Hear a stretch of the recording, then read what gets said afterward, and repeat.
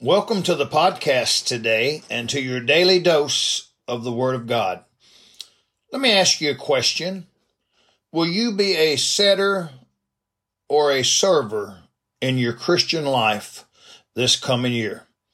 Let me read you a couple verses from the book of Romans, chapter number 12, verse 1 and 2. Paul says, I beseech you, therefore, brethren, by the mercies of God, that ye present your bodies a living sacrifice, holy, acceptable unto God, which is your reasonable service.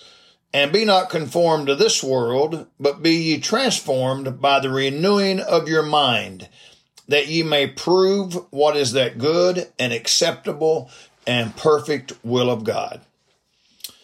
Jesus didn't save you to sit, but to serve.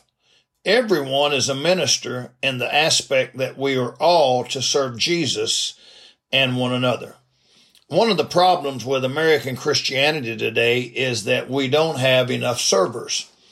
We seem to have an abundance of setters, but we need more servers. Jesus said in Luke 22:27, but I am among you as he that serveth. Wow, Jesus came to serve others. Will you decide to be a server for Jesus this year? Have you ever been to a restaurant and there was a shortage of servers? It's not a pleasant time. The wait is too long. The order is slow to be taken. The food takes a long time to get to you. The refills are slow to get, but usually the check is right on time.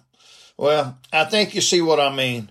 When you have more consumers and not enough waiters, it makes for a difficult dining experience. I think the same is true in the church. We need people to use their spiritual gift in service for Jesus. I've been teaching on spiritual gifts.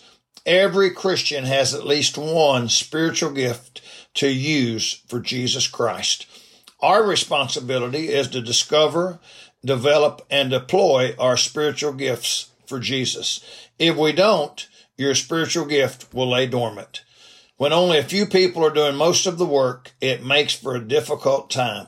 The church, the body of Christ, the saved people, needs you to get active in service this year.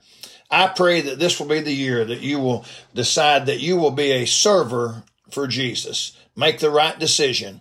May God bless you today.